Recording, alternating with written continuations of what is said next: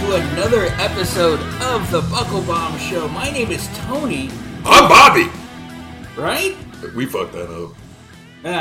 We'll run with it. I'm Tony. He's Bobby for today. Now, my name is Bobby. That's Tony, my broadcast partner, and we are together in the same space for this show, having a lot of fun. We're in the middle of filming CWR. Make sure you be on the lookout for that. A lot of fun. We just watched Bash at the Beach 2000. Some craziness with that show. We got a little drunk, had a lot of fun. A little? Well, a lot of drunk. Talked a lot of shit about the show. And pointed out some things that we actually liked about the show. It was a good time. I can't wait to get that edited together and show you guys. Another piece of business I want to talk about here right up front. We're moving to a separate channel. So right now you're watching this episode on BMP Sports. If you're watching on YouTube, you're watching it on BMP Sports. This is the last episode of the Buckle Bomb Show that'll be on this channel. We are moving to our own separate channel, still part of the Bomb Media Productions umbrella. It's literally going to be youtube.com/@thebucklebombshow. You can go search for it on YouTube. There's no videos on it yet, but I will be posting a trailer of sorts for the show here pretty soon. And you're getting a look at the new look of the show as well. Some updated graphics, because I can't stop tinkering with things. But yeah, go subscribe to that channel. You'll get the full episodes there. And we'll still be doing clip outs on the BMP Sports channel that you're watching this on now. Also, I think that's all the stuff we got to talk about ourselves with. Excelsior. If you are listening to us, by the way, on your favorite podcast app, nothing's going to change. You're still going to find us exactly where you're finding us right now. But consider checking out our YouTube video versions. Go to youtube.com/@thebucklebombshow and youtube.com/bombmediaproductions will take you to BMP Sports. All right. We're going to go ahead and jump right into our first topic. We're going to talk about AEW Revolution on Sunday. We're going to run through the card and give our preview. And first, we're going to talk about the first match up, Chris Jericho versus Ricky Starks. Ricky Starks, obviously, he had the big world title match with MJF not too long ago. He got pushed into a little bit of the main event scene. Now he's here with Chris Jericho. Of course, there are some anti-AEW people and anti-Chris Jericho people who say once Chris Jericho gets his hands on a rising star, they tend to get killed. I'm not sure I agree with that, though. Apparently you didn't watch the Face of the Revolution ladder match. But what do you think of this match? Are you excited for it? And who do you think is going to win? So, sadly enough, we've found out through the history of the Buckle Bomb Show that I'm a little bit of the AEW mark of the group. It started out that way, yeah. Started out that way. It's my ties to my love of independent pro wrestling. I mean, for God's sake, I refuse to wear the OC stuff. We're still good brothers in my household, all right? So, with that being said, this is one of very little matches I'm excited for the Revolution pay-per-view. Just for the simple fact that going back to original 90s WCW, Chris Jericho still holds a very sentimental place in my heart. The man of 1,001 holds. And Ricky Starks, Jericho said it best, he's the Rock in training. He has that quality, he has that look, he has that persona, and when you let him go off on his own, he has the potential of all the greatness in the world. So I'm excited to see what these two can do together, because if you remember, The Rock and Chris Jericho had a series of great matches back in the day, and Ricky Starks, again, has all the potential in the world to live up to that hype of the next Rock that everyone's claiming he's going to be. I mean, being the next Rock, that's one heck of a mountain to climb and get to. Just speaking within the business and setting aside all the things Rock has done within pop culture as a whole, I can see it. He's got that charisma. He's got a look that's great. You know, if he's going to become that big, can he do that in AEW? He might have to jump ship at some point, but because let's face it, WWE has the global audience that AEW doesn't have just yet. For now. Unless the Khan family, ponies up $9 billion. Well, that'll get them some infrastructure for sure. But, in this match, it's hard to say. It depends on where they're going with the story. If this is going to be a series of matches, which we know AEW tends not to do, I think Chris Jericho wins this match. And I think they've lightened up on some of that. We will do some return matches here and there. But if it's just one and done, I really hope Ricky Starks comes out on top. So let me swerve you for a bit. All right. Ricky Starks goes over. Mm-hmm. But not clean. The Action Andrade's feud still isn't over yet. Interesting. I can see Andrade somehow causing Jericho this match. Do you think Andrade could make a return to AEW TV? Well, he was on TV on Thursday. Was he? I completely missed that. He took 2 horrible spots back to back off a ladder. Looked like he died. Oh, jeez. Horrible landings. Rough shit to watch. Not good. Yeah, I didn't get to watch all of Dynamite. All right. We'll go ahead and move on to the next match for the AEW Women's World Championship. We've got Jamie Hayter defending it against the heel Saraya and against Ruby Soho. Interesting match here with a 3-way for the women's title. Love to see Ruby Soho in the title picture. Saraya, of course, the huge star and the big heel right now with the turn that they've made. What do you think of this match and where do you see it going? So this match is very conflicting for me. This is, again, one of the matches I'm not really excited for on the card. Just simply due to the fact that I hate this whole Toni Storm Saraya. All of a sudden, their heels out of nowhere.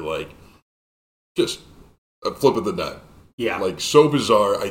This is one of the many booking decisions that Tony Khan has come across lately that I absolutely hate and I cannot stand. Yeah, it confused me too. I feel like I blinked and suddenly they were heels and I got whiplash. I'm like, what the hell just happened? And then all of a sudden you just turn Jamie Hayter face. And then Britt Baker becomes a face along with Jamie Hayter, which if you haven't noticed on TV, that's kind of screwed over Rebel with being with them because she was a heater for the heel persona. And in a weird way, you could argue that Britt Baker was always kind of a face, like a MJF of sorts, where she's the bad guy. You don't want her to come out top. That kind of, despicable hero, what the Bullet Club has had for many, many years in Japan. So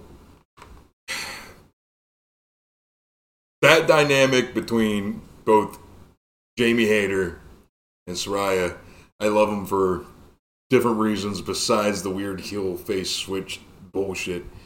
And I think this match would have been perfect as just between those two.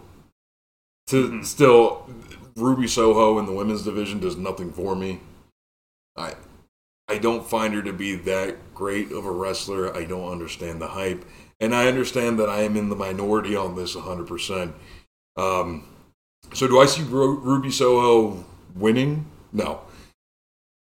Could I see Saraya winning? Absolutely, but she won't.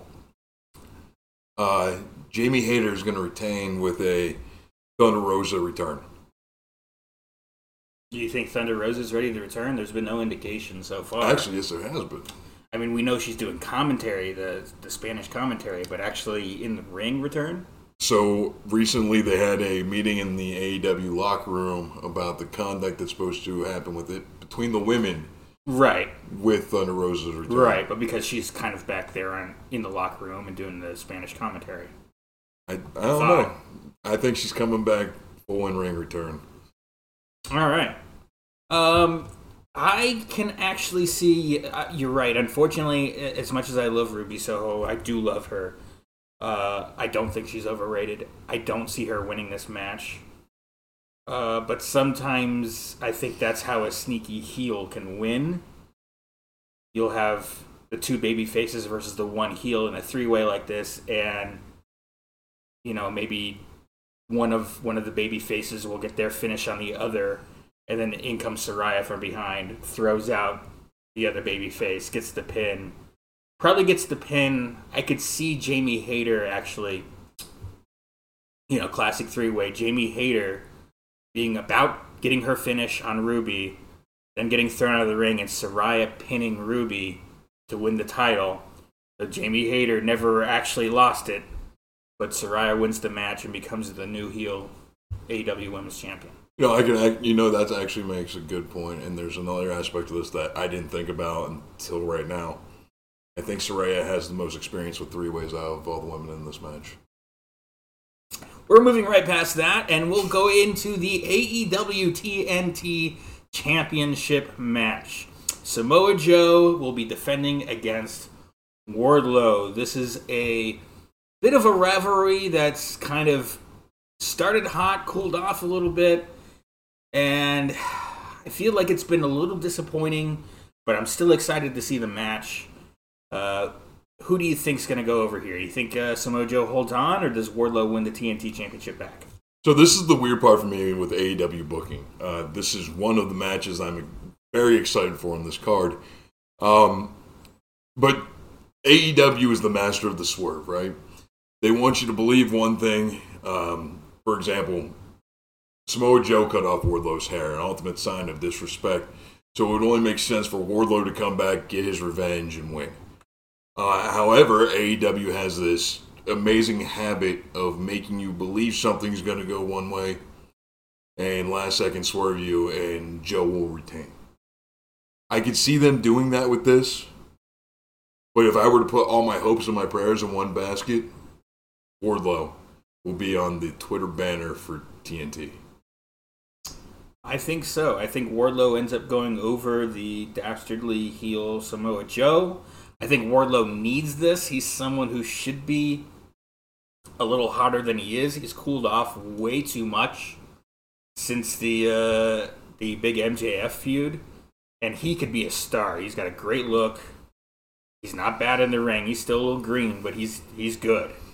And I'm excited to see where he goes in the future. Maybe a WWE run.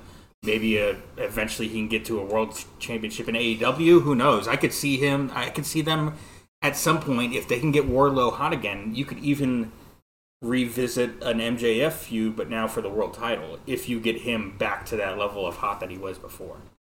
But it's going to take the right booking to get him there. Can Tony Khan do it? Well, that's the question. All right, now we get a Texas death match. Jon Moxley versus Hangman Adam Page. This is an interesting match. I love this. I love the two of them together. I'm excited to see it. Honestly, Jon Moxley, I've gotten in some trouble with you for saying I like Dean Ambrose better than Jon Moxley, which is a surprise to me as well. But Jon Moxley as a wrestler, well, even in the All Out, the infamous All Out scrum with CM Punk, he did talk about Jon Moxley, and he talked about how, hey, we do have a different philosophy on wrestling. Yeah. And some of that is Moxley likes that more hardcore stuff. He likes to go outside of the ring, and some of that foo-fa that I don't like as much. And here we are in a Texas death match, so we know we're going to get a lot of that with Hangman Page. This is a match I'm not so excited about just because of it being what it is with Jon Moxley. But it seems like a match that is right up your alley. To quote Eddie Kingston, who was just recently on Talk is Jericho, I remember my friend put on ECW one day, and I saw people bleeding. I saw half-naked women. And don't forget, I was 14 at the time, so if the wind blew the right way, I was ready to roll. But this is what brought me back to my love of professional wrestling. And with that, Mr. Kingston, I have to say I agree with you. Now, can you argue that Jon Moxley's color on television is a little over the top at times? Abso-freaking-lutely. John wasn't even there this week and somehow managed to have color on television this week. The guy's a master at what he does, and what he's a master of is blading. Let's face it.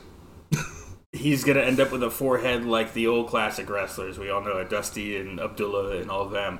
New Jack. Yeah. And I did just see, it was CM Punk trending on Twitter. Uh-huh. And it was literally just people sharing the old video of the promo between Punk and Moxley, where Punk goes, "Hey, I'd fight you right now, but I wouldn't take you that much to bleed. I don't want to get dirty here, so because I'm afraid you're going to bleed all over me." So, but, the irony with that is, and not to go too far off topic, but some of my most iconic moments with CM Punk from Ring of Honor and from AEW involve CM Punk getting color. Sure. The infamous dog collar match, the battles he had in Ring of Honor against like Nigel McGuinness. So, but he didn't do it every time he was out there, and I think we're getting John Moxley does it a little too much. Whereas, those were the moments, some of the best moments with CM Punk, but it's not like he was doing it every week or even every month. It was a blow off to a big feud. This was the moment. It was the right moment to do it, and now you get the color. Red equals green. There you go. Whereas I think in this situation, when you start doing it too much, and then it just becomes almost expected. Yeah. And it doesn't actually add any value to the story or to the match. So here's where it throws me off with that, because I feel like a lot of people forget John Moxley's background. John Moxley was not this foo-foo guy that came from ROH or anything like that. Actually, Chris Van Vliet just re-aired an insight that he did with Nick Gage. And Nick Gage opened up candidly about being on the inside when he went to prison and seeing Dean Ambrose on television because his whole block watched Raw. Right. And he goes, "Hey, I know that guy, that's Mox." So if you're getting praise from a deathmatch god like Nick Gage, you don't come from the Hart family dungeon. Mm-hmm. John Moxley literally had one of the best promos about the 2005 NFC East after a Jack Daniels death match. And yes, that's exactly it. It's exactly how it sounds. Like every 5 minutes in the match, they had to do a shot at Jack Daniels, him and his opponent. Oh, goodness. It was crazy. So, to me, John Moxley bleeding, yes, on TV sometimes it's too much. But in a Texas death match, which is right up Moxley's alley, Hangman's going over. And let me tell you why. John Moxley, I agree with you. Everyone says, "Oh, John Moxley deserves a break," and then all of a sudden Renee Paquette ends up as a backstage interviewer for AEW. So everyone's like, "Oh, that vacation's not happening anytime soon. We're done with all that." Even though John Moxley deserves some time off, he's not going to get it now that Renee's in the mix, right? But I say nay. I say they have plenty of other amazing backstage interviewers where Renee Paquette will not be missed one bit. And if you do, you can hear her on the sessions 2 times a week. And with that, I say we're going to see Moxley go away for a little bit. Maybe Hangman gets his concussion revenge angle going. Maybe. We'll see. Obviously, yes, with Moxley's upbringing, this is what he knows. This is what he's learned, how he's learned wrestling. He didn't come up the Ring of Honor way. He came up, the ECW, the CZW, GCW. The CZW, yeah. That route. And when he was in WWE, obviously, when I make the joke almost that I like Dean Ambrose better than I like John Moxley, it's because he still has those good wrestling instincts. He still knows what he's doing in the ring, but he likes to add all that stuff. In the WWE, he was sort of handcuffed with that. And so those wrestling instincts had to manifest in other ways. I think he was really good in WWE. Obviously, WWE wasn't really good for him. Fair enough. And bungled him a lot, even though he ended up being a world champion. So, but yeah, I agree with you. Hangman Page goes over here. Even if John Moxley isn't going away for a while, he was such a huge part of last year and had such a huge spot and has such respect from everybody, and including the crowd and everything that happened after All Out. and he was the one that sort of carried the company for a while. And even if he's not leaving and going on that vacation, that much deserved vacation, I think this is a good spot to put Hangman Page, someone who hasn't had the WWE rub, someone who, he's been world champion, but it was almost that run maybe wasn't as good as it should have been, and it happened a little too late. And this is a good way to put someone over and give them maybe another push back up into the main event scene. Yeah, I agree with that. So before we move on, let me just ask you a just random question. Let's say Moxley gets that vacation. What does a Jon Moxley vacation look like? Like, is he going to be on the beach in, like, tropical swim trunks with a Virgin Mai Tai? Because I just can't picture that. A little umbrella. Little umbrella drinks. I mean, he probably whatever Renee wants to do. Oh, absolutely. Which, I mean, who can blame him? Yeah. But, yeah. All right, we'll go ahead and move on to the next match. We'll talk about the AEW Trios Championship will be on the line. The Elite will be defending against House of Black. You know, I am not excited for this match at all. What say you? I love both the teams in this match. Mm-hmm. I am not excited for this match. They bungled the hype for this match so much because we had no clue that it was going to be the Elite versus the House of Black until, what was it, Rampage last week? When they came to make an entrance and the House of Black jumped them. Which, by the way, great image. Probably maybe one of the greatest wrestling. It's going to go in my book as one of the greatest images in wrestling history of the Elite laid out in the House of Black in the shadows wearing those dope-ass masks they have holding the Trios titles. Beautiful. But that would have been great. I don't know if it wasn't 2 weeks before the goddamn pay-per-view when they haven't hyped this match up one bit. You know, we talked last week about the hype for WrestleMania and how maybe some things are too late because we're like 6 weeks out. Mm-hmm. And I said nay to that as well. You can do a lot in 6 weeks, but what you cannot do a lot in is 2 weeks. Especially when you only have the 4 pay-per-views a year and you're a little old school. You can build up to, now you have your special dynamites and stuff like that, but you can really take your time with the story, and if you knew this is where you were going. That said, you know, the Elite, and there's hours and hours of Buckle Bomb footage out there of me talking about the Elite, the pros I think they have, and the cons, in my opinion. The Tony cons? And House of Black, like I love Malachi Black. I love what's his name? Rhea Ripley's Buddy Murphy. I want to see Buddy Murphy. I want to say Buddy Roberts. I'm like, no, that's old school. But and once you get to know Brody King more, you'll love him. And as well. Yeah, I haven't seen as much of Brody King as I'd like. I like his look. He's got a great look. Good size to that guy. I like them all individually. The House of Black I mean, first off, you're supposed to be this dark sort of, you know, you could say Judgment Day, this dark kind of faction, and those are always a little hard to get over. Even the Ministry had its struggles with The Undertaker, of all people. And this group, you've got someone named Buddy Murphy, of all people, as part of the House of Black, you know, maybe change his name. But I actually think, to be fair, I think they did change his name. I don't think it's Buddy Murphy. I'm just going off of WWE name. His name's something Murphy. I think it's still Buddy. I think it's Buddy. I think they changed the last name, maybe? Or is it just Murphy now? It's just Murphy now. You're Murphy right. Now? Yeah. Okay. Which, by the way, Murphy is still a horrible fucking name for a satanic group. Right. But those are kind of hard to get over anyway. I'm not saying it's impossible, but obviously you've had the false start sort of with Malachi Black going away for a bit. Mm-hmm. The Elite just won the championships back with that god-awful best of 7. The last 2 matches were good. I tapped out at that point. I don't think I even watched the last 2 matches. I should. I am hosting a wrestling show, but I just didn't.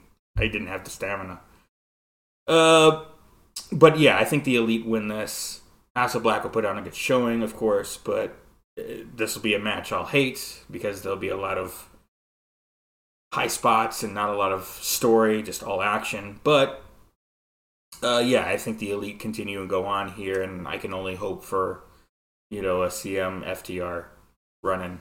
So make me interested. Conspiracy theory time before I tell you my pick. All right.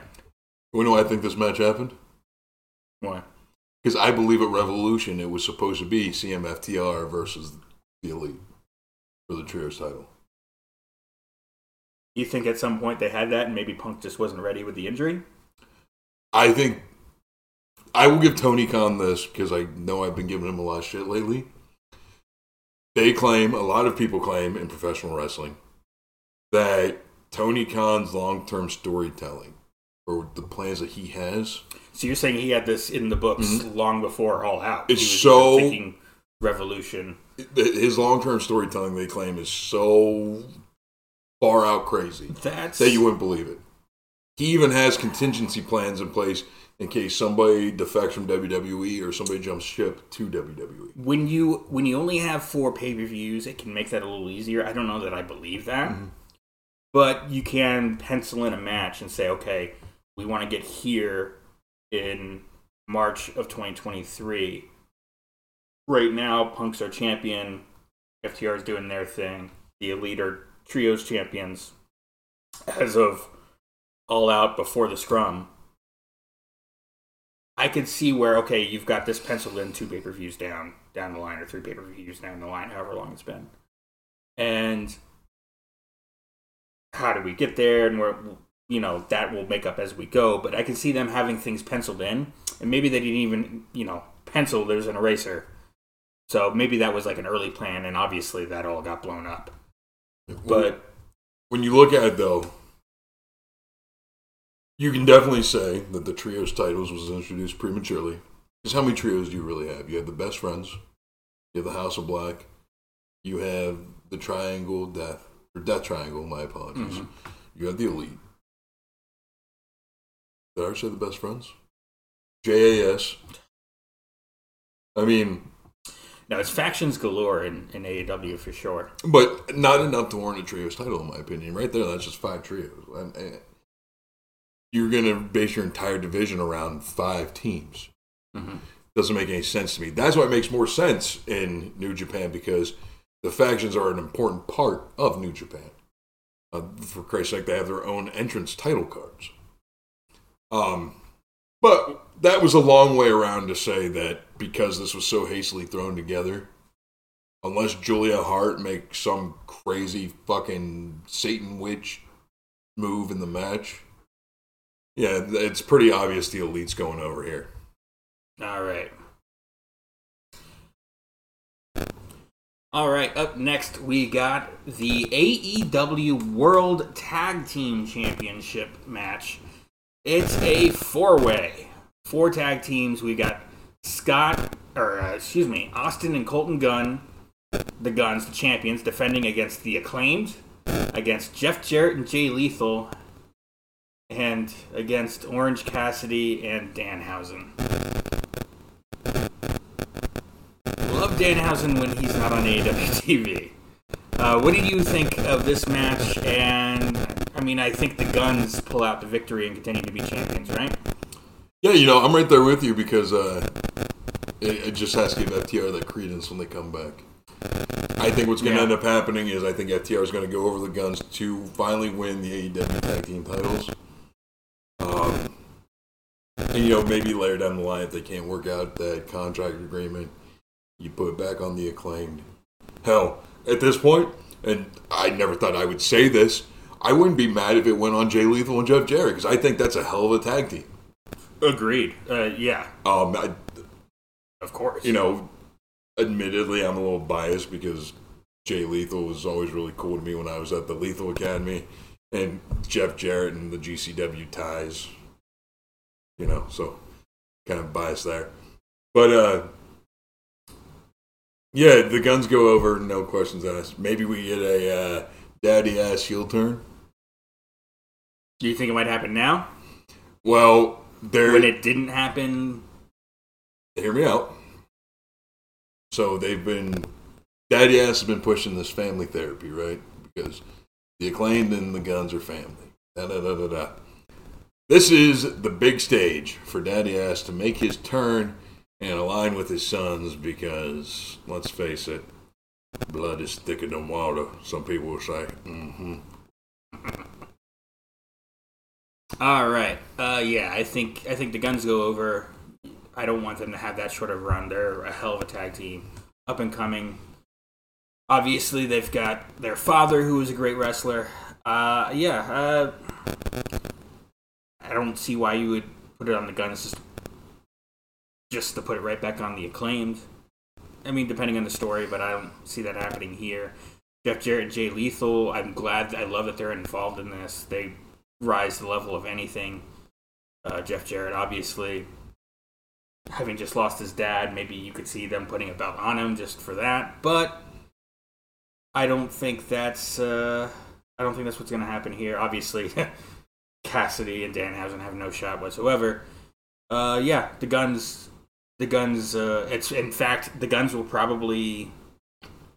You got two babyface teams, two heel teams.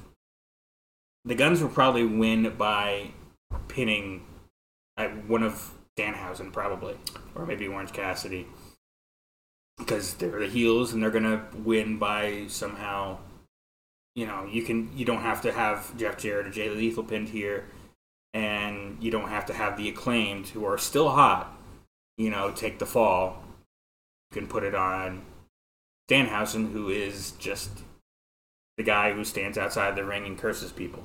Yeah, but what better way to further the story of Daddy Ass turning on the Acclaimed than having him do something to Max Caster, most likely. If there's a turn, then yeah, that's a little different. But I don't think you do a 4-way match like this if you're going to turn Billy Gunn here. That might happen, but I don't think it's happening here. Not in a 4-way. There would be no reason to do a 4-way.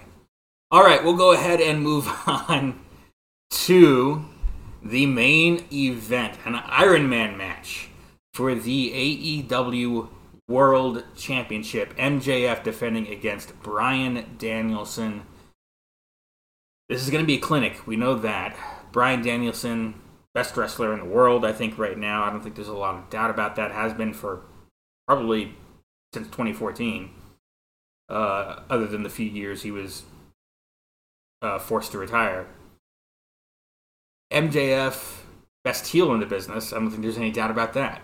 Other than, I mean, you could give Roman Reigns and MJF, 1A, 1B. Bully Ray has some thoughts about that. Yeah, I saw that. But it's obviously MJF's going to go over and he's going to do it here because I don't think you take the title off MJF yet. I hate that Bryan Danielson hasn't had the AEW title because he deserves it. I'd love to see him have a run with it. I feel like they fumbled Bryan Danielson a little bit here since he's been in AEW. He started, obviously, he was the big baby face, and then they turned him heel, only to immediately kind of make the Blackpool Combat Club, which was kind of a tweener group for a moment, and then now they're just baby faces again. I feel like there was some fumbling here with Bryan Danielson, but he's still hugely over. He's still, the best wrestler they have, pure in ring. So this is going to be a great match. Iron Man match. It's probably not going to start until about 11:45. We're going to have fun with that. But it could be huge of getting MJF over. Even more over than he already is. What do you think of this match?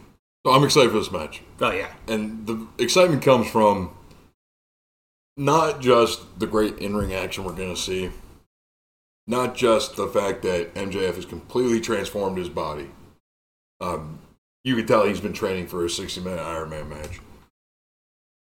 But from the promos that we got leading up to this. Yeah. Bryan Danielson went on national television and said he was going to stomp MJF's fucking head in. But that's admitting to premeditated murder.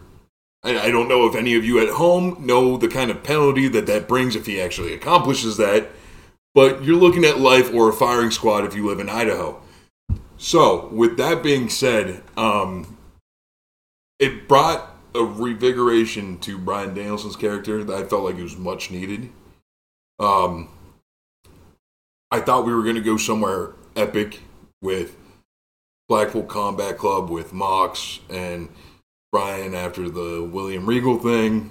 Of course, we all know Regal wanted to go back to be with his son in WWE, which was a great choice because his son's going to be a hell of a wrestler one day. Well, he is a hell of a wrestler now. He's going to be a hell of a name in WWE one day, I should say. But yeah, this revigorated Bryan Danielson's career. But of course, MJF's going to go over because there is no way in hell you finally have MJF reach the highest peak there is and not let him retain that title. This is the first match I think MJF had since becoming champion, though, where you go, ooh, maybe. As much as we all talked about Ricky Starks here in the first match we talked about, that wasn't a match where we went, maybe he could win. Or maybe Ricky could win, maybe MJF could lose. This is one where we're going, there's some doubt there. And it's partly because of the match they chose, which is obviously a match Bryan Danielson would love to do. It's an Iron Man match. It's a pure Ring of Honor type, hardcore wrestling match. It's not a lot of foo-foo. It's, hey, we're going for an hour. No, we're going to see a lot of color. And yeah, we'll get color in this match for sure. I'm going to guess, just looking back on it now, it's going to be 1, 2, 3, 4 or 5 matches on this card with color. If that's a bet on DraftKings, go ahead and book it now, kids. Make yourself some monies. All right. That was our AEW Revolution Preview. And I'm excited for the show. Me and Tony were talking just before we hit record. Be on the lookout. We might be doing a live stream because it's on a Sunday. I'm off. We might just do it. We'll see. I think we will. So be on the lookout for that. Sunday, we'll probably start the live stream 7:30. Works for me. All right. 7:30. Be here. Be here on BMP Sports. We'll do it on BMP Sports. So right here on the very channel you're watching this on, be on the lookout for the live stream on Sunday. All right. We're going to go ahead and move on to our next topic here. And that is the WWE Women's Championship. We had a match on Raw between Lita and Becky. They challenged Io Sky and Dakota Kai for the women's tag team titles. Trish Stratus would come out and help Lita and Becky win this match. So the titles are no longer with Damage Control. Lita and Becky Lynch are your tag team championship holders with the help of a returning Trish Stratus, who we know from reports at some point was supposed to be on TV last week, but was sent home. They changed plans. She appeared this week. And what does this mean for Damage Control going into WrestleMania? Because we know Ronda Rousey and Shayna Baszler. Sorry. Forgot names again. Been a pattern here the last few weeks. Dementia, huh? That's a son of a bitch. Getting old. Shayna Baszler and Ronda Rousey, we know they, from backstage reports, they want to be the ones in that position at WrestleMania and then to go on a run with the titles afterwards, which would make sense. Lita's not going to stick around after WrestleMania. So, what does this mean, obviously, for WrestleMania? And would you look forward to a match between Ronda and Shayna versus Lita and Becky with Trish in their corner, apparently? Or maybe you get Trish Stratus versus Bayley? Except, again, what does this mean for Damage Control going into Mania? They dropped the ball with Damage Control, and I feel like we can comfortably say that now. Yeah. We were really hoping that was going to be the female version of the NWO when they first debuted at SummerSlam. And unfortunately, it has not had any glimmer of hope of being as such. I feel like they did okay with it until recently. Yeah, I even defended it a little bit when you said that couple of weeks ago. You said something similar. I'm like, no, they're still doing okay. I said it about a month after they debuted. Yeah. Yeah. But, man, it's just insane to believe that out of the three women in that ring, Becky Lynch is the third most attractive. Like, to this day. So, alluding to the backstage reports you were talking about, it's rumored that Ronda Rousey turned down the chance to take the SmackDown Women's title off of Charlotte, to go into WrestleMania as the SmackDown Women's Champion, and then not take it off of Charlotte. That Charlotte would have never taken it from her to begin with, and she would have held it all the way to Mania. All right, so there's conflicting reports there. Okay, but long story short, it would have been Rhea Ripley versus Ronda Rousey at Mania. And Ronda turned that idea down because she is dead set on becoming the women tag team champion with Shayna Baszler. I'm happy she chose that. Me too. I'm very happy because I feel like Charlotte versus Rhea is a way more entertaining match. Mm-hmm. On paper, it's a more history-driven match. If you don't know, Rhea Ripley looks how she looks today because producers backstage on NXT told her she looked too much like Charlotte Flair. Oh, wow. I didn't know that. Oh, yeah.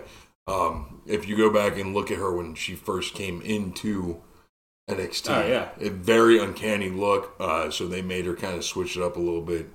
And, of course, it made her go into the form in which she is now. Speaking of Rhea Ripley, it's Buddy Matthews. Buddy Matthews. So Son of a bitch. Still Buddy. Yep. All right. But, yeah, we're going to... What this basically means is they're a placeholder tag team champions for now. They wanted a way... Boy, I can't even say they wanted a way to make Damage Control look strong because...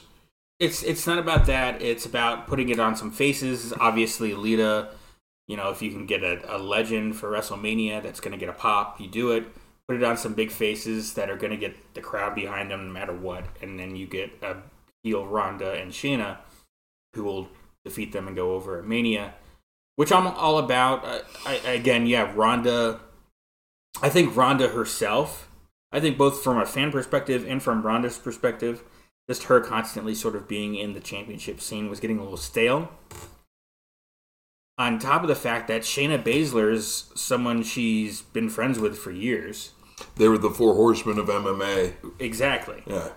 And she's had her shot here and there, and she's been kind of on the cusp of the main event scene, but never quite gotten there. And she's got a great look, and I think she's awesome. And this might be a way to sort of get her over the hump a little bit. Pairing her with Ronda, with a huge star like Ronda, and it might bring her up a little bit, and maybe eventually Shayna can actually have a run with a world title after being a tag team champion. So I'm all about Ronda and Shayna having a run with the tag team championships. It just kind of sucks for Damage Control. My only thing with this is again, speculation. They haven't announced that it's going to be Shayna and Ronda versus them at WrestleMania yet. But the odd part to me is because, Ronda Rousey's not even on the WrestleMania poster. Mm-hmm. Snoop Dogg is on the WrestleMania poster. Ronda Rousey is not. Interesting. I didn't know Snoop Dogg I didn't know anything about Snoop Dogg. Why is he on it? He was literally Sasha Banks isn't on it. Why is he on it? He was literally just doing cross bodies in AEW like 2 years ago. So, It's the Cody rub, man. Well, I could see maybe putting... You could put Io and Dakota in the match and make it a 3-way tag team match. That's certainly a possibility if you want to make sure Damage Control stays in the picture at the very least. And that could further a story if you still have Lita and Lynch still kind of fighting with Damage Control in the lead up to WrestleMania. And if you have Trish versus Bayley, I think that'd be a great match. Then you still have Damage Control kind of in the picture at least. And even if Damage Control is not where we wanted them to be, Bayley certainly still is as an individual and as a single. She's taken a few losses that I'm not happy about, but a big match with her and Trish Stratus at WrestleMania, and she would certainly go over there, I would imagine.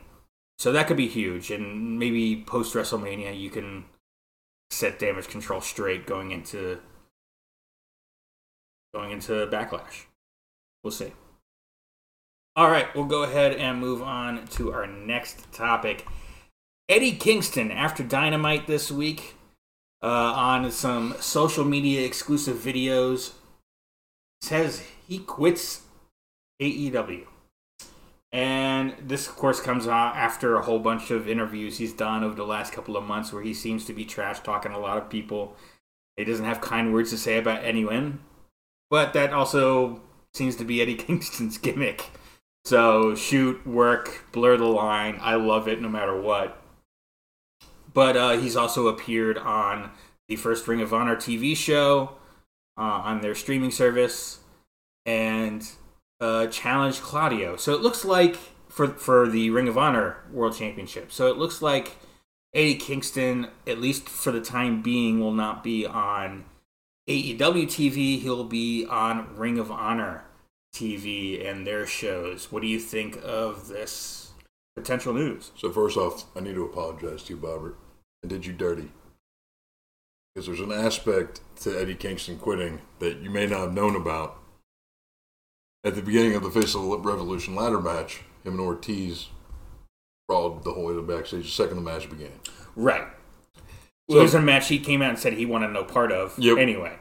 And, you know, him and Ortiz were best friends. But moving him to Ring of Honor, potentially. Well, maybe go ahead and read what Tony Khan said before I give you my thoughts.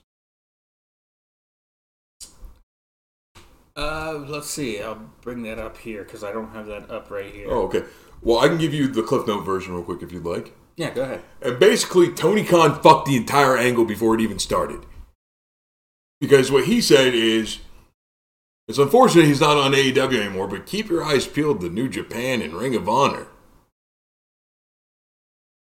So, admittedly, not quitting AEW. Still at a Tony Khan ran company. Still doing his work with New Japan that he's been doing, bridging the gap between AEW and New Japan. Almost as a AEW ambassador, I believe they were calling Eddie Kingston at one time.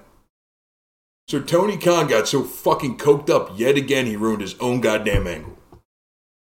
But here's Tony Khan's quotes. I have talked to Eddie since Wednesday, since Dynamite, and I would encourage people to stay tuned to pro wrestling. Stay tuned to AEW and other forms of pro wrestling. Of course, there are a lot of exciting things happening in the sport, in AEW, and also out metaverse of pro wrestling, including New Japan and the launch of the new Ring of Honor. A lot of exciting things happening. I've had the chance to talk to Eddie about that, and I say stay tuned to the wrestling business, and you'll see what happens next. I don't think he completely ruined it there. He's like, stay tuned. I've talked to him. I don't think... Yeah, stay tuned to other things. Stay tuned to Ring of Honor. I think we'll be able to keep him there. Stay tuned to New Japan. He'll be going over there. So even if you don't see him in AEW, we still got exciting stuff happening in AEW. So I don't think he's completely ruining it, but I can see where you're saying that as well. So here's why I'm excited for this, though. I know that I'm kind of your liaison when it comes to independent wrestling. Mm-hmm. Back in the day, one of the most hyped gimmicks coming out of Dragon Gate USA was Cesaro versus Eddie Kingston. And that angle never got a conclusion. Because Cesaro signed with WWE. Right. And from day one, when Cesaro came into AEW, Eddie Kingston never trusted Cesaro. He was telling Moxley he's bad news. Don't hang around with this clown. Yeah. They are continuing a storyline from a different promotion that's not even in operation today. I didn't even realize that. That is how long-term and how deep this feud is. I loved hearing that Eddie Kingston popped up on Ring of Honor because I'm going to be honest with you. I pay for so many goddamn subscription services right now. I am not purchasing Honor Club to watch Ring of Honor. Not doing it, Tony Khan. Give us some media passes. Definitely. I'll review that shit all day. I'll watch it till Kingdom Come. I know the word Kingdom's kind of sour for you because your homeboy's about to be WWE champion in a couple weeks. But, we'll review Ring of Honor then. Just not paying for another subscription right now. Not right now. I don't think I could do it either. But, so there we go. Eddie Kingston apparently going to be Ring of Honor and New Japan exclusive for a little bit and not on AEW TV. All right. We got some quick jabs to talk about. I know you got a few. I've got one I want to talk about right off the top. Brock Lesnar. There's been a whole lot of hubbub out there about who he'll be facing at WrestleMania. We thought maybe they'd do the return with Bobby Lashley, a fourth match, and it seemed like that's where it was going to go after Elimination Chamber, right? Mm-hmm. That story wasn't concluded, but we also had Bray Wyatt's going to take on the winner, which it's going to be Bray Wyatt versus Bobby Lashley. So where did that leave Brock Lesnar? Is he going to be involved in that match somehow? No. Apparently he's going to be fighting Omos. That's where we're at right now. Been announced. Bobby Lashley versus Omos at WrestleMania. Brock versus. You said Bobby Lashley. Oh, did I say? Yeah, Brock. Did I say Bobby Lashley? I apologize. Brock Lesnar versus Omos for WrestleMania. What do you think of that match? Do you think that's what it ends up being, or could there be another curveball thrown at us? So, there's that rumor going around right now. We expect a lot of twists and turns heading into WrestleMania. Yeah. It doesn't say which storyline it is, but I will guarantee you one thing. If it is Brock Lesnar versus Omos, that means one thing and one thing only. And it's my nightmare. Vince McMahon's back in control of creative in WWE. Vince McMahon likes big, sweaty monsters. I don't think so. I think they, because obviously we heard the rumors about Austin Lesnar, Austin Reigns, and Austin turned all that down. And then there's, obviously a return of Bobby Lashley or a match with Bray Wyatt.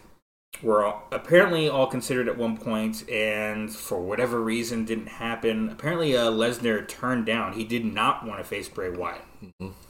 According again to the news and rumors out there, this is not necessarily fact. This is just what's being reported by places like The Observer. Take it for what you will. Also, Gunther at one point was considered, which I would fucking love. Take my money and make it main event night too. And I think a lot of people would. And I think that's why they're not doing it for Mania, because I don't think it's quite the right time yet. Let Gunther have his run with the IC title. Let that come to a conclusion. And then maybe at SummerSlam we can do a Gunther-Lesnar match where Gunther can go over. I don't think you could put Gunther over. I mean, you could, but I'd like to see. I don't think it's quite right, but right for that. So then, where does that leave Lesnar? And well, you want him against a big guy, obviously, some guy that you can see maybe having a shot. Who's left? Well, we got that big guy over there, Omos, who had a big match at WrestleMania last year against Bobby Lashley. If you build it up right, we'll see. But I'm not excited for it because I'm just not excited about Omos. So, and I don't think anyone sees Brock Lesnar losing to Omos. No. At all. So, yeah, there's got to be some other angle, right? Well, that kind of leads into my quick jab. Let's go. It's seen on Monday Night Raw this past week. They finally officially announced that Omos versus Brock Lesnar at WrestleMania is happening. Well, it's also been reported that Brock Lesnar was backstage after Raw saying goodbye to a lot of people who work backstage, as it is believed that Brock Lesnar doesn't want dick all to do with WWE if Vince McMahon is not running the show. So, This proves what you just said a minute ago, though, about Omos and Brock facing each other, right? Which it does. I will admit that poo-poo's on the platter. But The most unfortunate part of all this is we may not get that Gunther match. And what is being said, a source noted to PW Insider, that Lesnar is not necessarily done after WrestleMania. At this time, it's unknown if Lesnar's contract is coming up or if he'll just be taking an extended break from WWE. I still don't see him putting over Omos, even if he is done after WrestleMania. He's not putting over Omos. I hate to say this, because Lesnar's character has grown on me, all right? From when he was the Beast Incarnate to being Cowboy Brock. Brock Lesnar still strikes me as the most selfish motherfucker on the face of the earth, and he is not going to go out in the traditional professional wrestling way.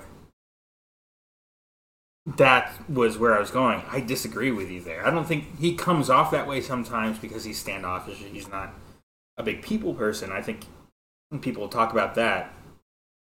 But at the same time, there's been times in the past, like he did not want to go over The Undertaker at WrestleMania 30. So, because he didn't think that was the right move at the time, even though it's kind of the reason why we have the Brock Lesnar monster that we have today. I don't think we'd have without that. It was that, and then that led into the SummerSlam John Cena match where he just squashed Cena. And to be fair, there was also the footage of the last Saudi show. He was backstage hyping up Logan Paul, giving him some pointers, hyping up Jake Paul, giving him some advice on striking. Right. So, all right, I'll fight it on that one. I could see them pushing off a Gunther match just because, hey, we'll do that at SummerSlam. And that's when Brock will, as Vince McMahon loves to say, give back to the business. Brock does love Vince a lot. We know that. We know there's an issue. During a Raw, they got him back, and they talked things out, and we're all good, at least for now, and this is probably why Brock's stepping away. But Vince is huge on giving back to the business when your time is right. That's what Undertaker did for Brock Lesnar. You know, especially if you listen to Vince McMahon talk about that. Yeah.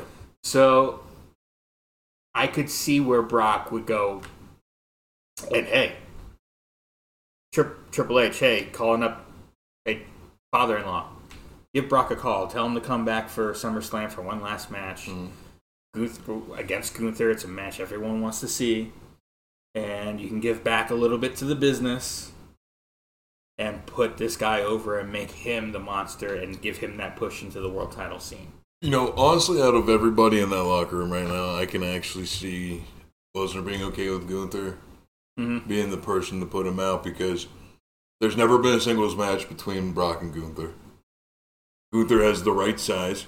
He's believable as somebody that could actually beat Lesnar in real life. Agreed. So, yeah, no, I can absolutely see that. That moment in the Royal Rumble, they teased it, and it got some people started standing up in the crowd. No, I know people. And it got people like, oh, it got a pop. People went batshit at Cameron's. Yeah. So, I think that's a match we could do. All right, what's your next one? Okay, the next one. We all know the Jeff Hardy drama. The DUI case is finally over. But what's being said about his return to AEW? And the cold hard truth is, nobody fucking knows what's going on with Jeff Hardy. Tony Khan has made zero plans to bring Hardy back because he hasn't completed his rehab and the courses that AEW imposed on Jeff Hardy when he got arrested. So this week on the Being Matt Hardy, or the Extreme Life of Matt Hardy podcast, Matt Hardy actually went in more depth about what's going on with Jeff. And the truth is, Matt doesn't even know what the hell's going on with Jeff. But I can believe that. Matt had one plea to his brother that if he comes back, for the love of God, quit taking the bumps. He also said that the purpose of him creating the Brother Nero character in Impact when he was Broken Matt Hardy was explicitly to prevent Jeff Hardy from doing any more suicide dives. Yeah. Because if you remember the Brother Nero character, the Willow character, he was very kind of grounded, almost like a zombie-ish kind of character. And that's literally what Matt credits to saving Jeff's end of Impact career and getting him back into WWE's good graces. And meanwhile, he comes back to AEW, dances to the ring while his brother's getting beat up, and then has a match that will go down in infamy in the early Buckle Bomb show, because you and I fought over this match, the Darby Allin match on Dynamite. And obviously the one big spot was on... Whoop. Something you were doing, or maybe it was this. Zoomed in here. Hold on. Let me fix it. Alright. We're back. Some ghosts in the system. I don't know. Ghost in the machine. But me and Tony had a huge fight over Darby Allin and Jeff Hardy match. Obviously, that was Darby Allin taking the big bump that really got me heated in that I thought was unnecessary. But it was still like, okay, we got the extreme guy versus the extreme guy here, and he started. This is Jeff Hardy. This is the Jeff Hardy of old, and he started taking the big bumps again in AEW. Even though he started taking, and it was even a thing that was talked about and reported in the trades and in the dirt sheets about the way he does the Swanton now. He more lands directly on them rather than just kind of hitting them with the back of his neck and landing flat on his back right onto the mat. That was to try and protect him. We got that story. But, yeah, man. When you're a daredevil like that, I can see it being hard to give that up. And we know he's an addict, so that's probably just another addiction. All right. So with that being said, I gotta point out the fucking painful irony in all of this. Jeff Hardy comes to AEW to see a 60-some-year-old Sting blowing up his spot. And if you remember Victory Road 2010... yeah. Jesus Christ. Maybe that's a CWR for another time for all the unfortunate reasons. Oh, God. I've seen that. I've seen the end of that so much. I don't even know what the rest of the pay-per-view is. But, it was... But, all right. You have another one? All right. I would like to point out that this is hilarious because the advertisement on this article makes the article sponsored by Magpul. If you haven't heard the news by now, Sonya Deville was recently detained in her home state of New Jersey for having a legal registered firearm in her vehicle. Unfortunately, just in the state of New Jersey, firearms are not legal. But it is being noted that backstage within WWE, Sonya Deville is not experiencing any heat, and she still has all of her plans in place with the company. So if you thought she was going to miss any time for this, she's apparently not. She's apparently not. And by the way, congratulations to Sonya Deville as well for getting married. Yeah. Absolutely. Beautiful wedding pictures. They did an awesome spread in People magazine. We're sounding like a gossip rag now, but hell, people deserve happiness, and it looks like she found it. All right. Any other quick jabs? We got two more. As announced by Sportskeeda earlier today, 2K Games has officially ditched their plans to make Bray Wyatt DLC. And they're just actually... Don't know what's going on there. But go ahead and continue talking. We're rave mode over here. 2K Games has officially ended their plans to make Bray Wyatt DLC, and they're just actually putting him in the original version of the game, which if you're a video game fan like myself, you will agree DLC is highway robbery, and the person who invented it should get chlamydia so bad it rots their brain. So that's exciting news, as Bray Wyatt hasn't been a playable character in a WWE 2K game since the critically panned 2K20, where he was a DLC character in that as well. Which, of course, 2K20 came out in 2020, so it's been 3 years. 2019. Because that time they were doing it towards the end of the year, November. You're right. And final news, Cocaine Tony's back at it again, teasing more major announcements for 2023. Bobby, if you had to put your hopes and your prayers into one basket in this world, what would you hope Tony Khan's major announcements are? Well, as announcements go, I would hope for an extension for FTR, because I think their best work has been in, as much as I'd like to see them on the bigger stage of WWE, I think WWE is just not a tag team wrestling place, even under Triple H. There's been no change in that, I don't think. Certainly, if WWE wanted to change that, then FTR might be the team you could build around to do that. But I have no faith in WWE doing that. I would like to see FTR stay in AEW and continue to wrestle in New Japan and to do the house show circuit, that AEW is starting up. I think they'd love that. They love going out to wrestle. They're on this break and they've been talking for the last month about, man, I miss wrestling. So, and talking about, hey, if they say come back early, we'll come back early. So, I'd love to see an extension with them. Obviously, I'd love it because I'm a mark for CM Punk. I'll admit that. I'd love to see him come back. I don't think that'll be an announcement.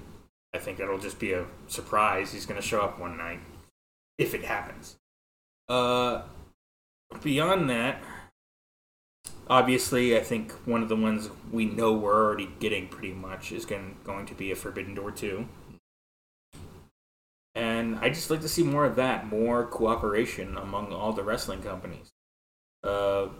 Obviously, WWE's not going to do that as all that much. They'll have their occasional, Shinsuke, you can go over to Noah and do your thing with for the retirement match for Muta. But for AEW, that's a thing you'd love to see. They can, maybe get back in bed with GCW, maybe not. DDT, all these promotions I don't like, but all the ones I do like. New Japan and AAA and Impact, and that they had a working relationship before. I'd love to see that be rekindled. So, what ones would you like to hear? So my hopes and my prayers are actually something that's quite plausible if you listen to any dirt sheet at this point in time. I'd like to see cooperation between AEW and WWE. I would like to see it under a different kind of circumstance, though. What's the circumstance? I would like to see... There's only two frontrunners right now to buy WWE. That's the Saudi royal family and the Khans. You gotta take the lesser of the two evils in that. They're not the frontrunners. Yes, they are. They're the last two left in the bidding. Actually, I don't even know why I didn't put that in our quick jabs. But hey, news. I'm not sure I buy that. But my hopes and my prayers would be, though, that he would let Triple H, Shawn Michaels, Road Dogg, Nick Khan keep doing what they're doing. Because if you remember, Nick Khan said himself, the sale will be finalized by April. What happens in April? Kenny Omega's contract is up with AEW. Mm. You want to really put that fucking swerve on things? Have Kenny Omega show up on Monday Night Raw. Don't announce anything. Don't go public with the AEW purchase of WWE. Just have Kenny Omega show up on Raw. That news is going to break no matter what because there are public filings involved. True. So, but it would be. You'd have to. Oh God, I wish we lived in the 90s again. But could you imagine the pop of Kenny Omega just showing up on Monday Night Raw? Nobody knows what the hell's going on. And then the news comes out. Mm-hmm. But my hopes and my prayers would be for FTR to remain with the company. Forbidden Door 2. If the sale of WWE is finalized, I would want to see a proper World Cup of Wrestling. Be nice. That'd be real nice. And that perhaps maybe, just maybe, unity within the professional wrestling community, like maybe coming out and finally saying that, hey, we're going to go ahead and offer more mental health breaks for our wrestlers. Because that seems to be a big topic lately. For sure. Couldn't agree with you more there. All right, we got one last quick jab here. We just stopped the recording because we're recording during SmackDown, and SmackDown has now finished. And me and Tony went back and watched some of the highlights real quick.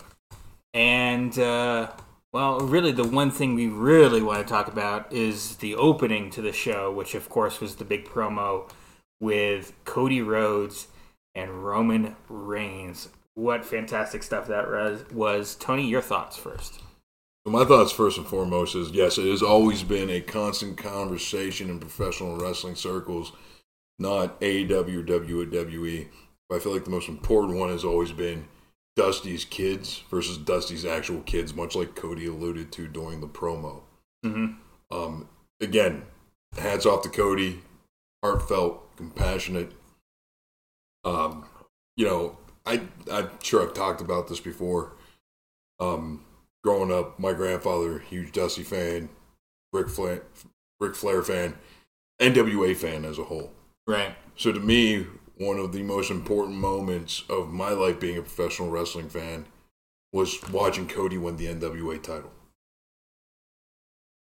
In my opinion, that promo that Cody just cut against Roman Reigns made it feel like winning the WWE Championship is far more important than the NWA title could ever be. In that moment, yeah, because it meant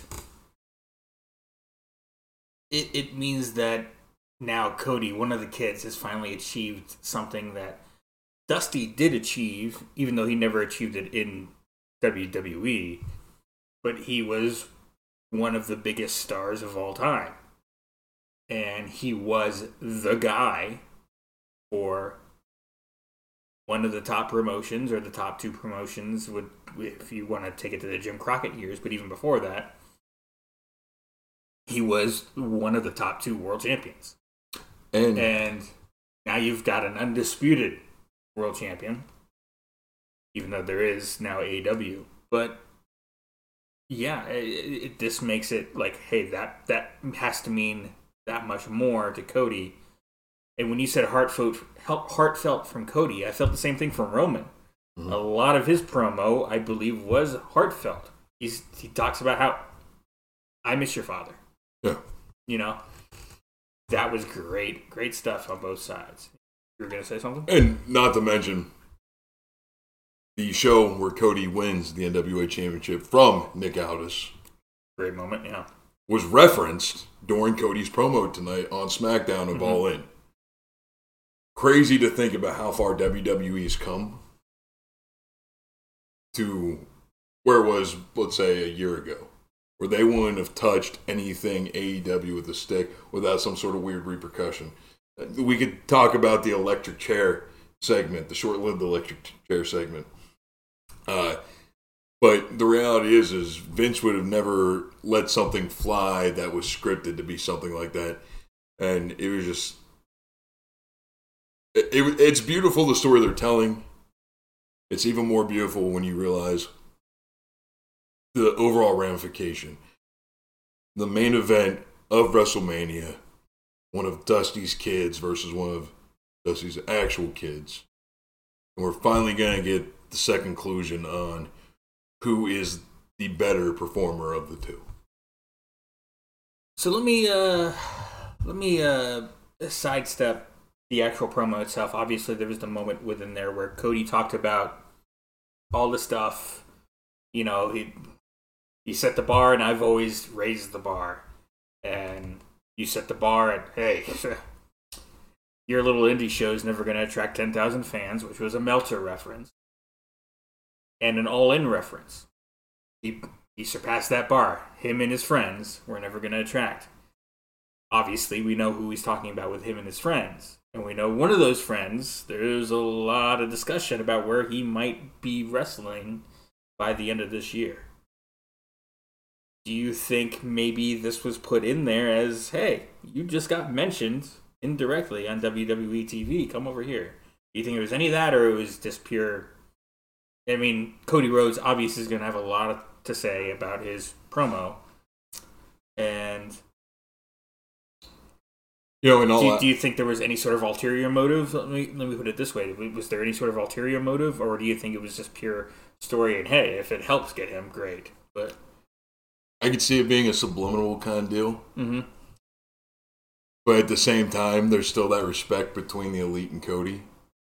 Going back, of course, being the Elite, they did the... I forget which wrestler it was where they threw out the nameplate. I don't think it was CM Punk. A part of me wants to say it was CM Punk. But the Elite threw away CM Punk's nameplate.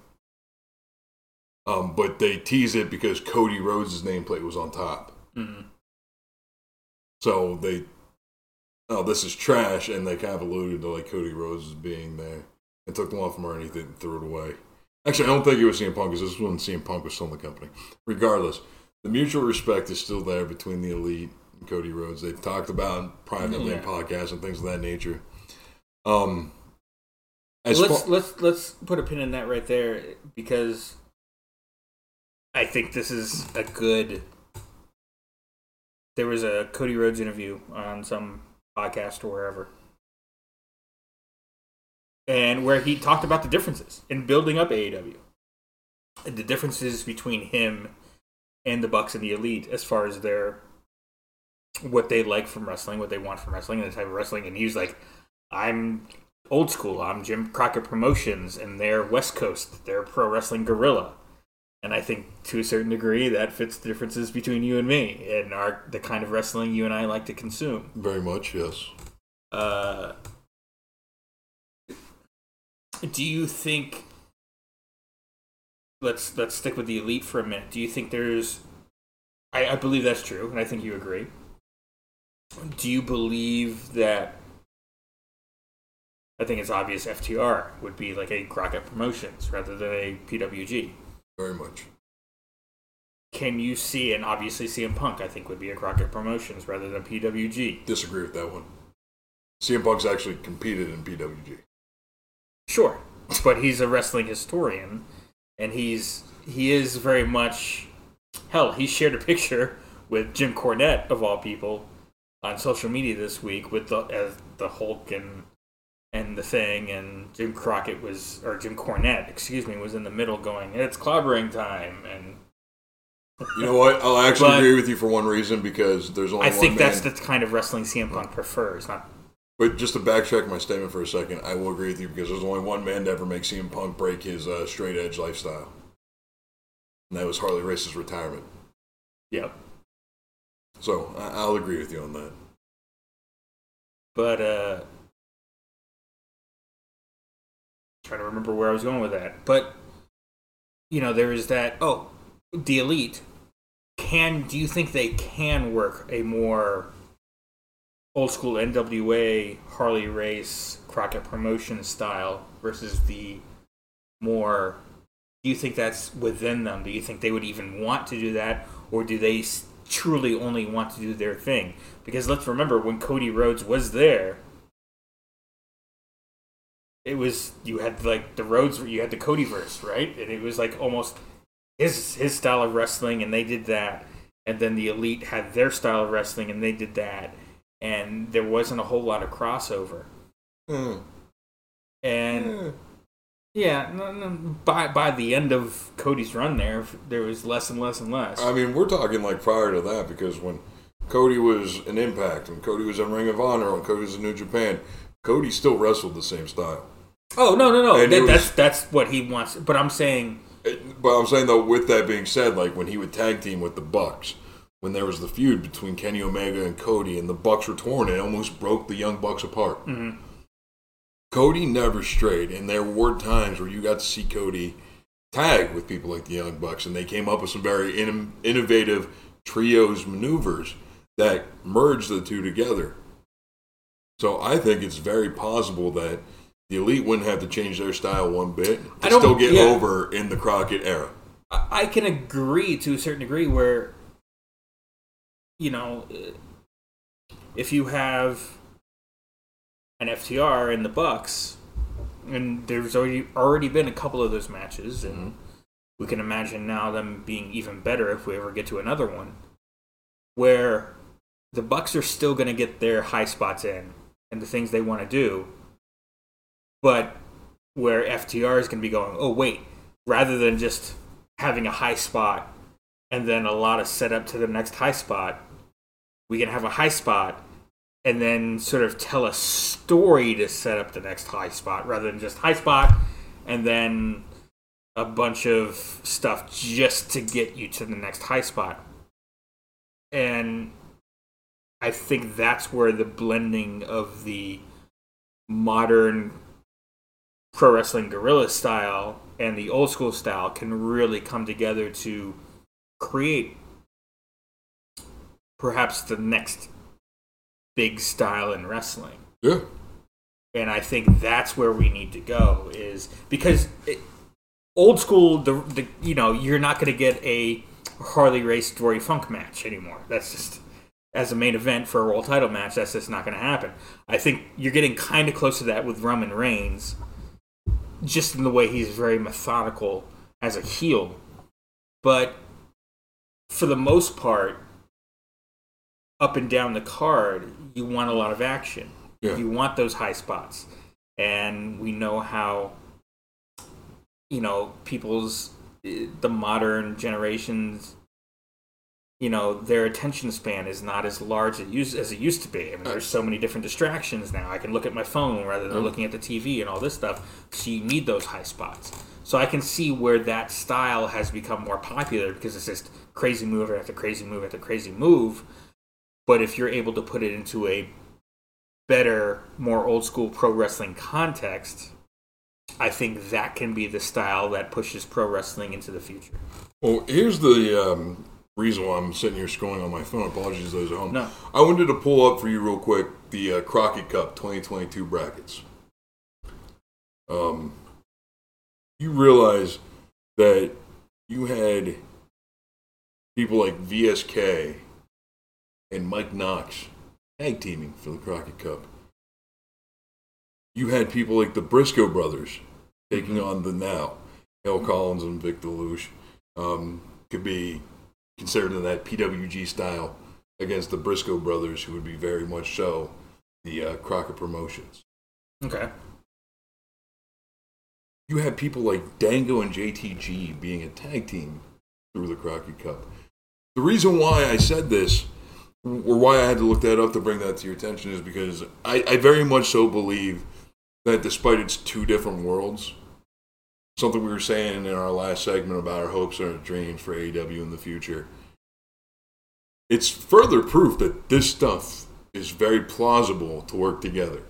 Yes. People at one point in time in life were like, you put chocolate in my peanut butter, you put peanut butter in my chocolate, and Reese Cups are the best goddamn food candy on the face of the planet, and you can fight me on that. Point being is, I think the Elite would work well in WWE. I think Hangman, in particular, would work extremely well.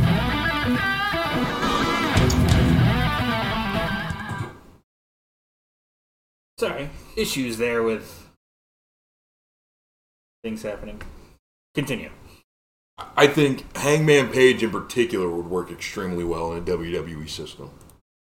And not just because of his look or anything like that, but he, to an extent, has a very old school moveset. Maybe the Buckshot's more 90s, and the 90s to an extent were weird, dark ages, if you will, in professional wrestling history. On the other hand, Logan Paul's doing the Buckshot pretty goddamn well. No, absolutely. So. But he still has other finishing moves than, the Buckshot.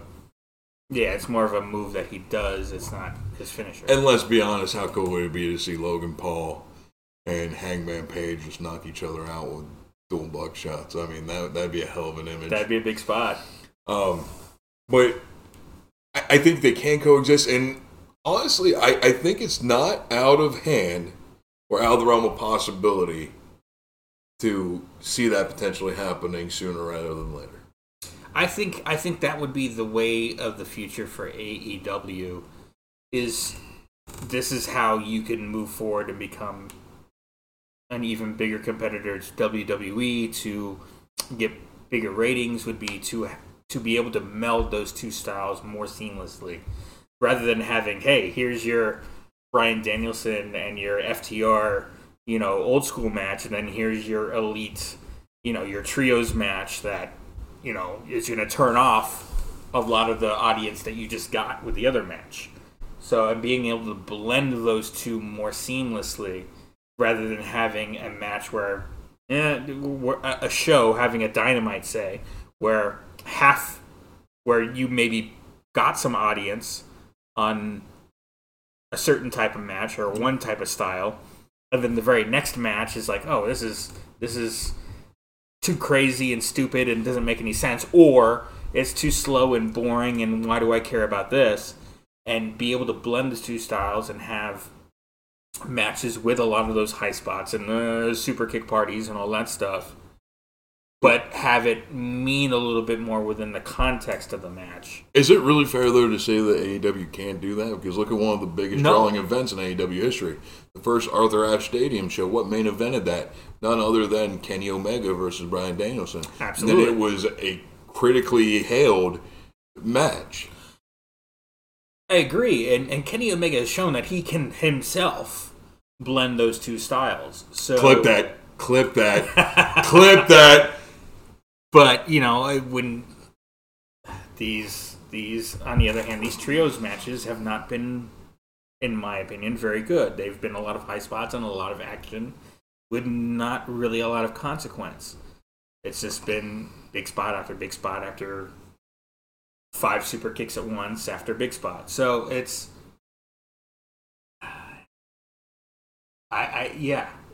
right back to what we were saying. I think you got to blend the styles together, and I think you could have the style of the future, and I think AEW would be the perfect place to start that trend. And then now all of a sudden AEW is a trendsetter in wrestling, and WWE might be trying to catch up a little bit. So let me ask you a question, because I wanted to ask you this on the show, because like I said, just finished before I got here Talk is Jericho with Eddie Kingston and Dan Lambert about belts in wrestling history. Where do you feel like a wrestler like Nick Gage lies? Is he more PWG or is he more Jim Crockett Promotions? Be honest. He's more PWG, and not necessarily, he's not obviously not the high flyer, the crazy element. But for me, it's again the kind of hardcore match. Because we've talked about this before, and I think there's a blending of styles there. You can have a really great, fantastic, hardcore match. But if it's just a spot fest, if it's just a lot of blood and crazy thumbtacks and table spots and all this stuff for no reason, if it's just a spot and then set up for the next spot, and then the spot, and again, just high spot after high spot after high spot, you're just trying to stay up here. And you really want the roller coaster. You want the ups and downs of a story in wrestling, and you can do that in a proper context with a more old school, quote unquote, Crockett Promotion style, if that's where we're going, where you can blend two things together, and you can have that. You can have the crazy high spots, but blend in more of a story and a little bit of this and that, and tie together. And then again, we joke a lot about how I fucking GCW, that goddamn shit that you love. I've never watched a GCW show, and I'm sure, and I haven't watched a lot of Nick Gage matches, because that style in of itself turns me off, because that's what I expect. I expect a Young Bucks match. All right. I expect that it's just high spot after high spot after high spot. It's just glass tube after table after chair. Hold on. I'm not done mind fucking you yet. I'm not done mind fucking you yet. Is Nick Gage more ECW or more WCW? ECW. Okay. How many ECW documentaries have you watched in your life? Documentaries? Yeah. You know what? As I'm going through this, ECW versus WCW, obviously we just watched Bash at the Beach. Yeah. And that hardcore match. Love Norman Smiley. That was garbage as a match being put together. How much? And ECW is known for that hardcore style. At the same time, you had your Eddie Guerreros and your Benoits. How Oh, that's definitely picking up on the mic. All right, keep going. How mind-fucked would you be if I told you Paul Heyman took the ultra-violence of ECW from an idea strictly from Southern Territory Wrestling in the 70s? I wouldn't be mind-fucked at all. That would sound very Paul Heyman to me. Why is it that someone like Nick Gage couldn't be more Jim Crockett than PWG? Because it's taking the wrong lessons. It's saying, hey, red equals green, so let's have more red. No, you got to do it at the right time. That's what we were talking about earlier with Moxley versus Punk. Meanwhile, fucking Cornette was the originator of wearing all white to get fucking over when he engaged himself. Absolutely. But again, it wasn't like it was done every week or every month. It was the conclusion to a giant feud that has lasted for that long, and now we're going to get the blood. Or alternatively, if you're a heel and the babyface with Blade to start a feud off, or you get a cage door crashed on your head. Oh no! And the heel would come away with a lot of heat, and that could kick off or push a feud to a new level. So, you know what I want you to do, Bobby? For Sunday, do a little pre-show. Your mission is to listen to like the first 10 minutes of Insight with Chris Van Vliet in his interview he did with Nick Gage. I think you'll be extremely surprised about how much of a Nick Gage fan you become. Oh, look, I'm not saying he's a bad person. Like I've actually enjoyed. Like I've watched since its return after Brawl Out.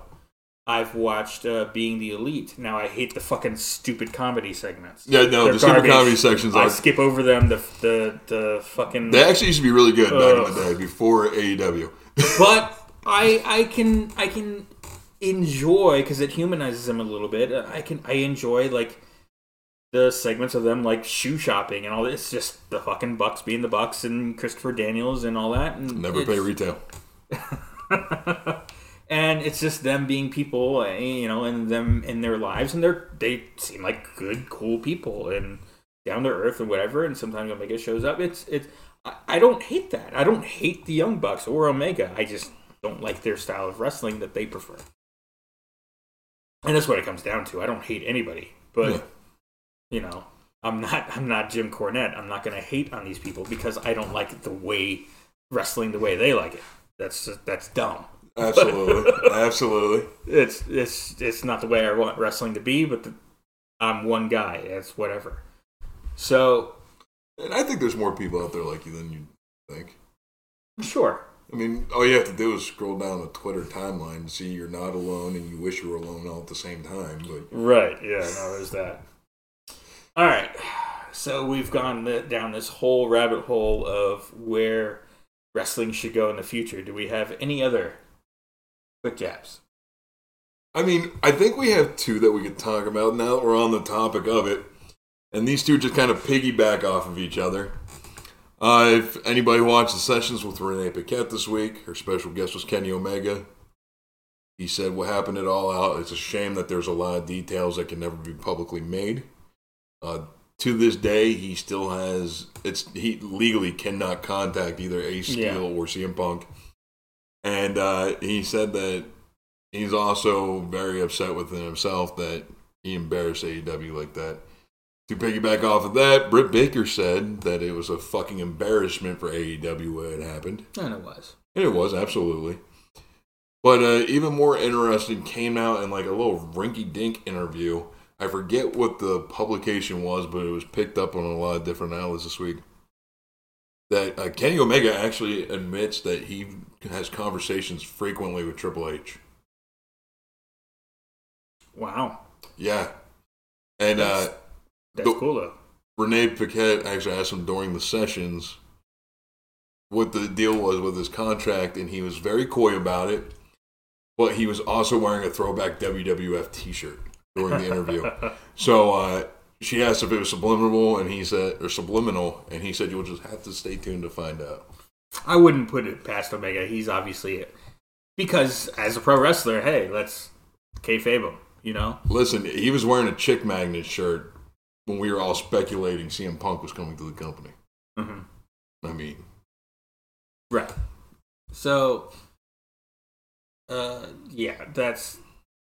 Who knows what's going to happen there. He probably doesn't even fully know yet. I'm sure he's like, hey, I'd love to make a run in that company. He's not getting any younger. So, we'll see. As far as the comments from both him and Britt about All Out, I don't think anyone disagrees. No. Obviously, Kenny can't go into detail. Britt was a little more interesting just because she seemed to be, even though she didn't mention his name specifically, and that was almost a thing. Oh, yeah. It was... she was like very much, that was an embarrassment. You shouldn't, specifically, when you're in a press conference like that at a scrum, you should be more about the company. And again, I don't think anyone really disagrees. No. Obviously, that made a little bit more news and headlines because obviously Britt Baker was someone CM Punk was a fan of and made it very clear he was a fan of. He was actually the reason why MJF was removed from the pillars of AEW and replaced with Britt Baker. Right, in that famous promo. So literally, in Punk's first promo, the first person he mentioned in AEW was Britt Baker. So, in his big return on Rampage. So, that made it a little more interesting. But again, I don't think she's saying anything anyone disagrees with. Probably even Punk himself, to a certain degree. Yeah. So... Do you think it's better for the future of wrestling that it's going down this way where we will never actually know the truth?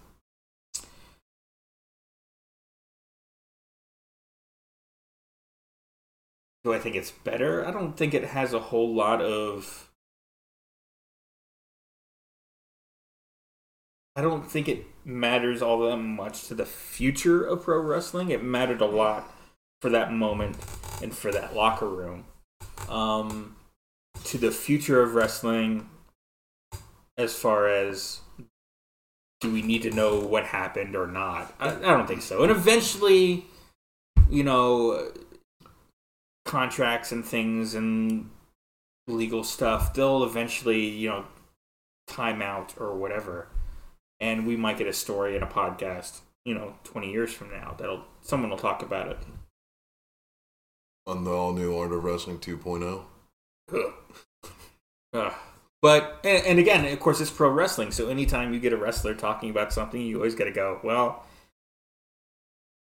A, are they kayfabing me? And B, are they going into business for themselves and trying to put themselves over in a situation where maybe they weren't, so, because that's what wrestlers do. And look at the history of Sean Oliver's, kayfabe commentaries and all that stuff. You always get wrestlers on two sides of things, and they tell two very different stories sometimes. And what's real, what's not? Are they kayfabing you and trying? We get that with Seth Rollins right now when people ask him about CM Punk, right? And I'm not saying he was lying about that stuff, but hey, if CM Punk may come back to the company, who do you think he's going to be paired with first? Seth Rollins. So that's a natural thing there. Hey, let me talk some shit. If nothing ever comes of it, okay. It gets my name in the news because CM Punk is always trending. And if CM Punk eventually does come back to WWE, now we've got a natural rivalry here. Because we've got this history in the wrestling media. So I'm not saying Rollins was kayfabing, but, it was at least a part of it, right? So I personally think it is better for wrestling future, and here's why. Because we will never actually know the outcome, for now, of what really happened that night. No. But the wrestlers are all nipping it in the bud the best way possible by all agreeing on the same thing, that it is absolutely embarrassing. Yeah.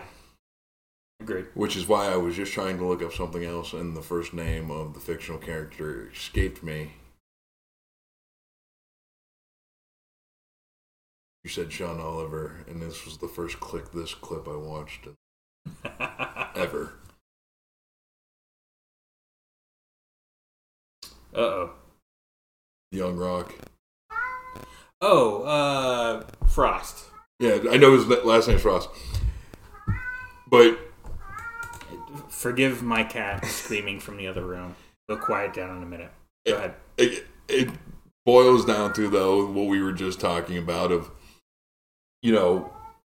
backstage things that maybe should never come to light unless you can actually say the complete story. Mm-hmm. Because now there's just always speculation. We know this Frost character was never on the WWF roster. The sleeveless Canadian tuxedo is very reminiscent of what one Michael Hickenbottom was wearing at the time. Mm-hmm.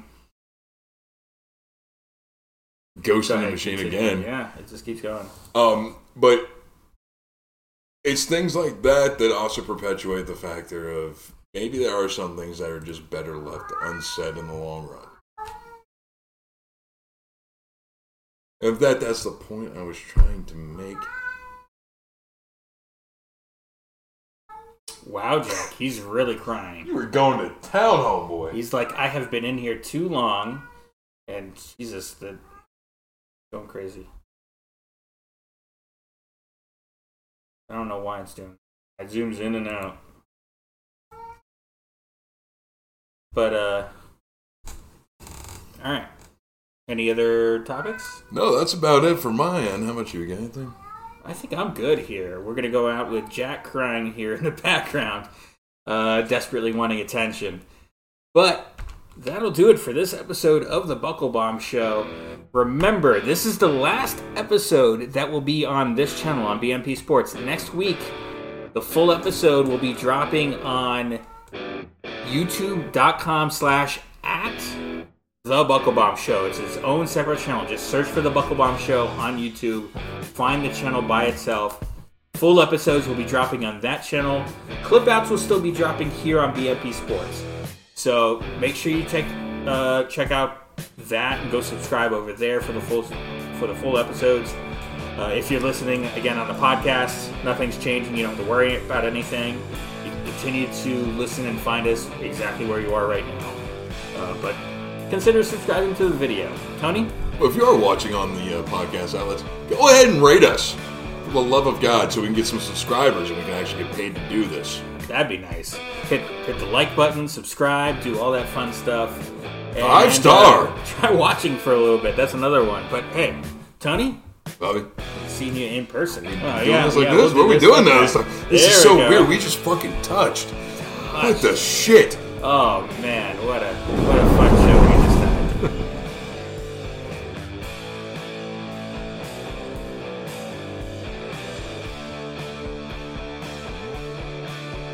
The preceding announcement has been paid for by Bomb Media Production.